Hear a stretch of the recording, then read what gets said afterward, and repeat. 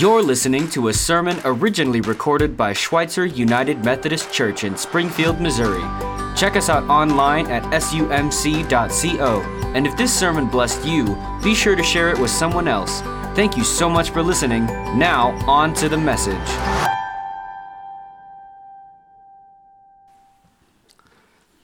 So I'm Pastor Bob, and I'm pinch hitting today for Pastor Jason.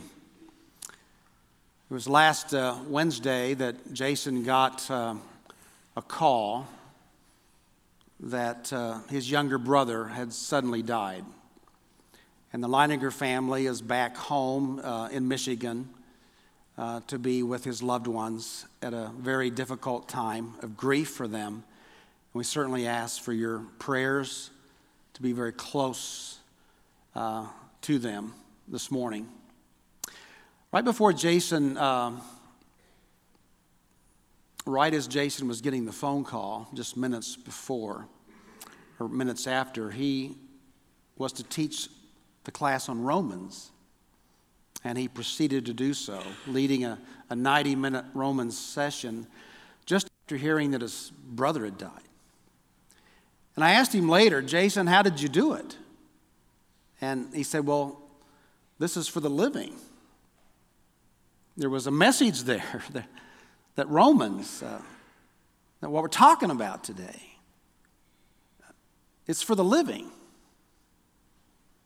I thought that was a wonderful witness of a life that's centered, a life that has hope.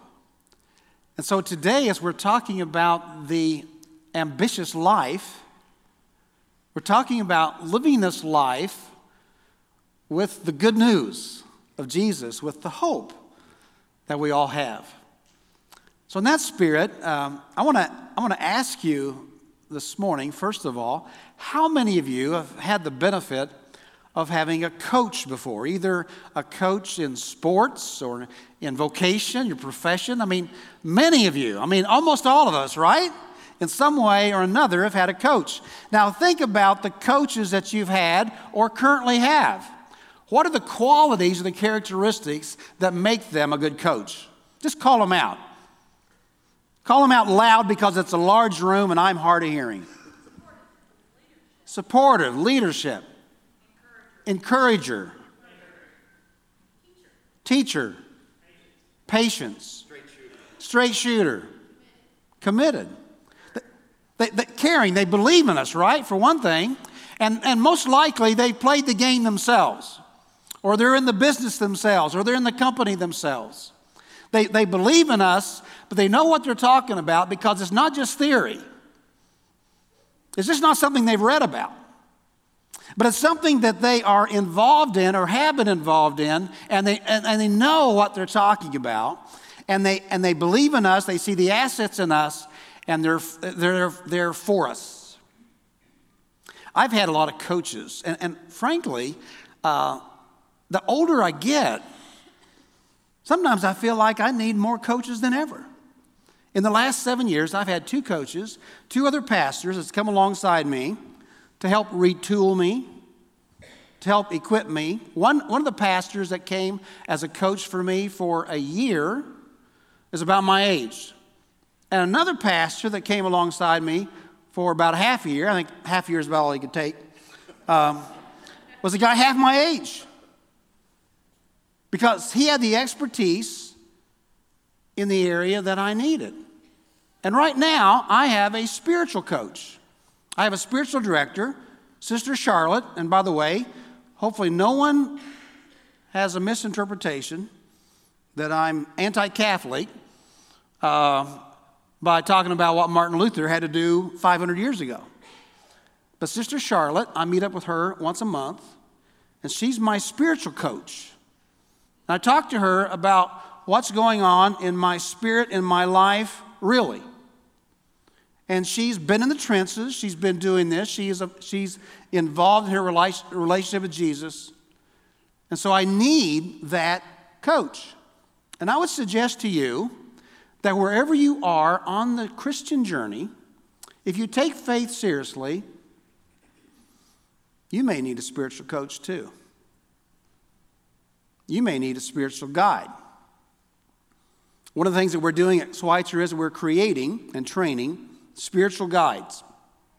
People that can walk one-on-one with other persons that have been down the road, maybe a little farther than we have.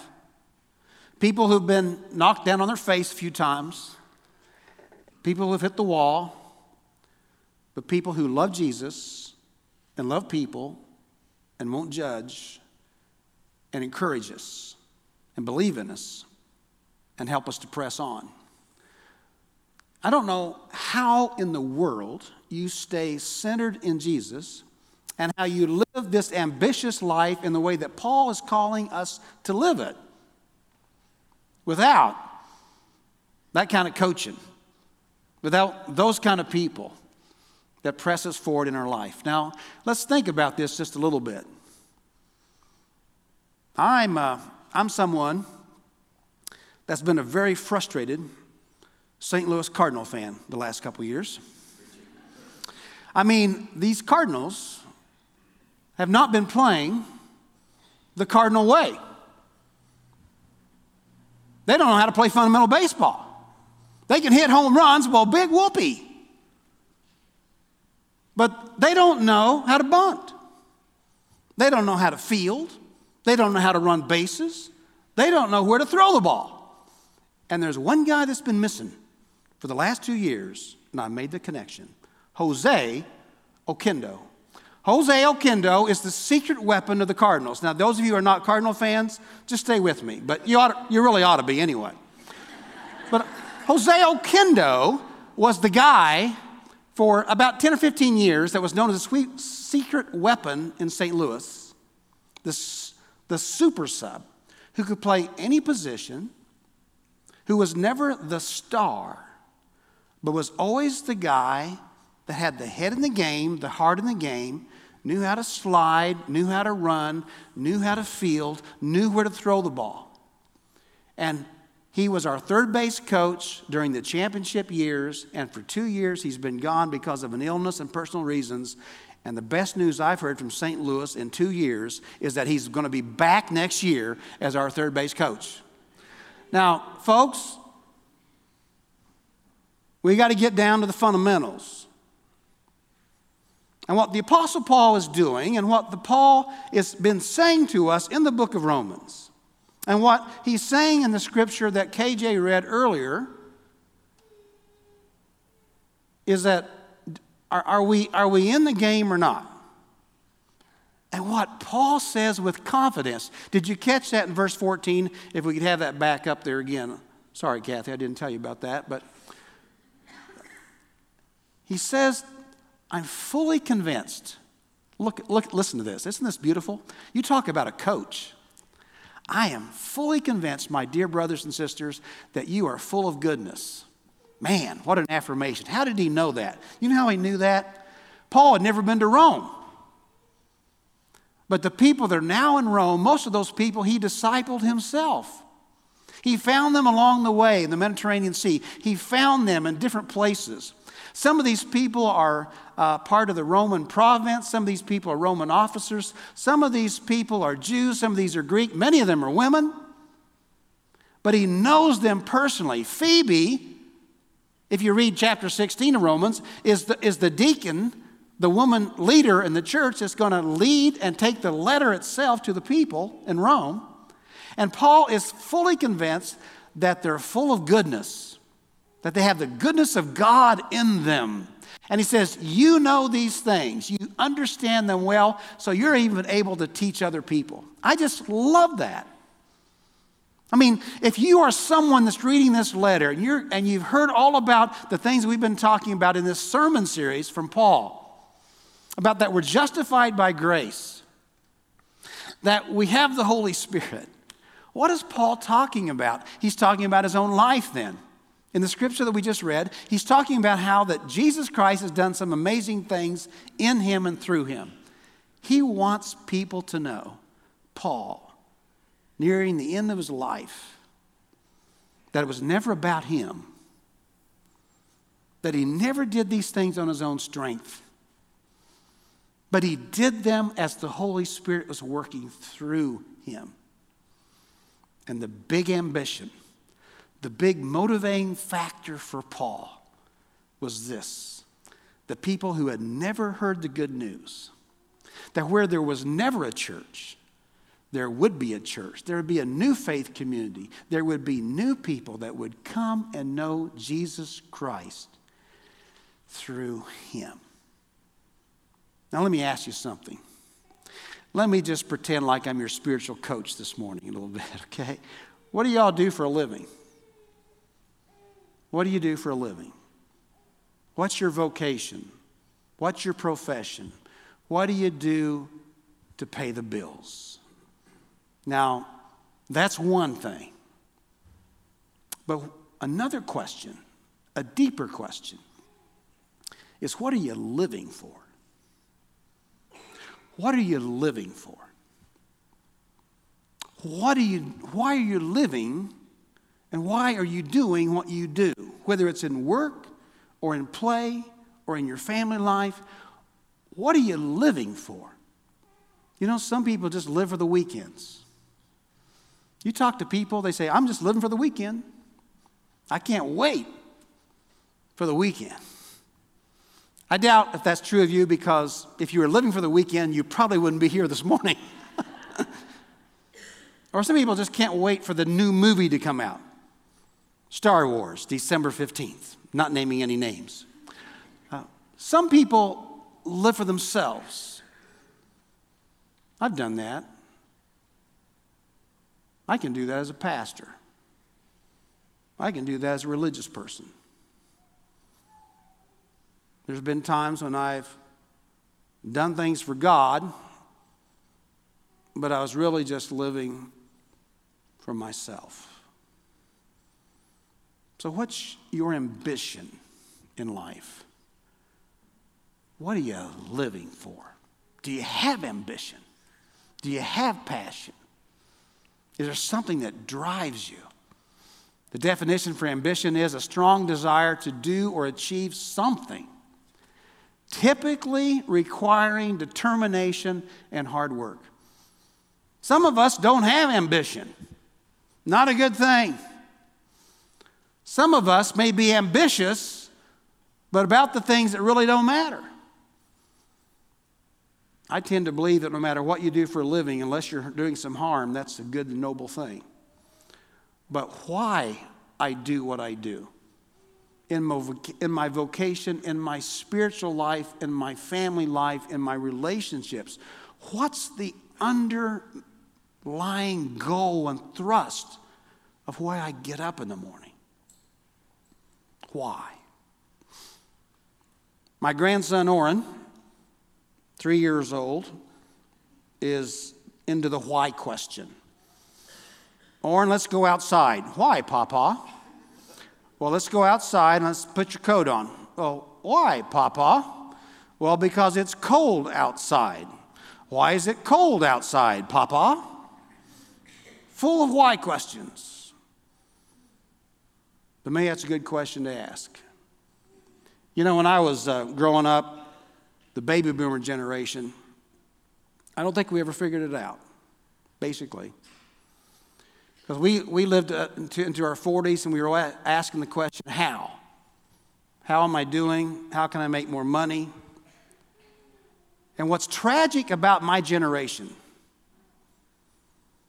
is I don't think we ever figured out why. Because my generation typically is so much into narcissistic behavior and attitude and perspective that we may be getting older, but we basically haven't matured. And I say that just in terms of recent data that suggests and tells us that alcohol and problem drinking is more than risen 100% among younger seniors. And that the divorce rate now among baby boomers, we're talking about people in their 60s primarily, is spiking. Because the realization is, I've lived with her or him for 30 years, I'm not sure I can take another 30. And I am not here to rat on anybody that's gone through divorce. Nor am I suggesting to you that sometimes that is not something that has to happen. But I'm just saying that, friends, we live in a world that is so me-centered. And my generation was the first one that got the t-shirt. That unless we have the power of the gospel to change the why, to have the ambition, to be filled with the love of Christ, to have a joy and a peace that the world cannot give, that it doesn't matter what you do for a living, or the car you drive, or the house you live in, but the purpose behind your life, the motivation, the heart, the drive, the passion, the energy. And if it's not centered in Christ, it's just not worthy of you. It's not good enough for you. Martin Luther said it this way, that whatever your heart clings to and confides in, that is really your heart. So this morning, I want to ask you to think about Christianity in a different way than I think we're programmed to think it. I think we're programmed to think of Christianity basically as the basic package rather than the deluxe plan. I'm borrowing the metaphor from J.D. Walt, but this is my read on the Christian faith that's experienced by so many people. Jesus is my Savior. And my faith is really good fire insurance. It'll keep me in God's good stead, and it'll get me to heaven. And I'm going to pull on God. I'm going to rely on God in an emergency. He's my Savior. We got the basic plan down. And I'm good with that, and I can just use God when I need Him. But is He our Lord? Because God wants to be so much more than some concept or some distant Savior or the man upstairs. God is immanent and close and personal, and God wants this relationship with us. A deep friendship, an intimacy, an aliveness, a love. And friends, just like when it comes to buying an airplane ticket, you can go for the upgrade, or whether you're on some kind of phone plan, you can go for the deluxe model. Or I've got Amazon, I can go under Amazon Prime. Where are we in our faith? Is it just the basic plan that's functional and not relational and not real? Or do we really want it all? And just like any deluxe plan, it costs us more. But it's so much worth it.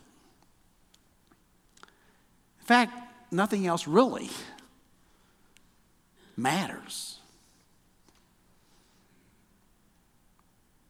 In 2007, there was a movie that came out, The Bucket List, and it really hit the charts. Jack Nicholson and Morgan Freeman, and the question that became so much a part of our culture was, what's on your bucket list?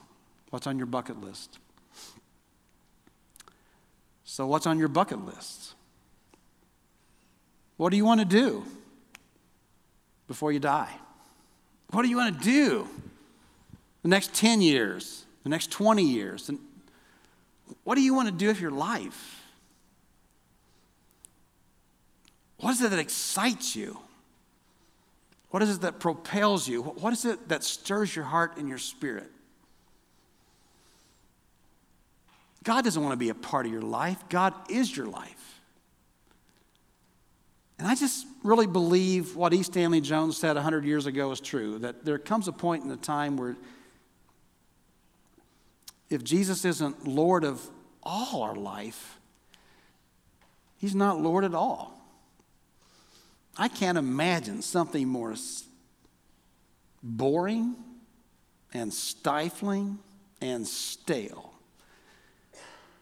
than ankle-deep religion, which is what we'll talk about next week. I can't think of anything more life-giving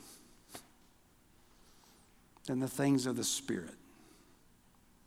And friends, it is not easy to press through. That's why we need spiritual coaches. That's why we need spiritual community. But it takes our will and our desire. Last couple of years, we've been meeting a lot of different people through our staff, and we had this practice a year ago where each of us would take one day where we're in the hot seat and we could talk about our life, and then the staff could ask us any questions. So on the day in which I was asked, one of the staff members asked the question, Bob, what's on your bucket list? I wanted to protest because no one else was asked that question, so I guess they thought I was about ready to kick the bucket, and so they asked me that question. And I didn't have an answer. I didn't really, because I feel so content in my spirit. There's some places I could go, there's things I could do, but I'm content. Nothing I really want to do or have to do. But now, as I think about it, this is how I'd answer the question. I want to be a part of a thriving, dynamic community of faith. I want to be a part of an atmosphere where people are really engaged in worship. I want to be a part of a church that's really impacting this community. I want to be a part of a place that are filled with people of faith and people who have the hope of the good news of Jesus in their life, and they cannot wait but to share that good news in some way with others every day they live.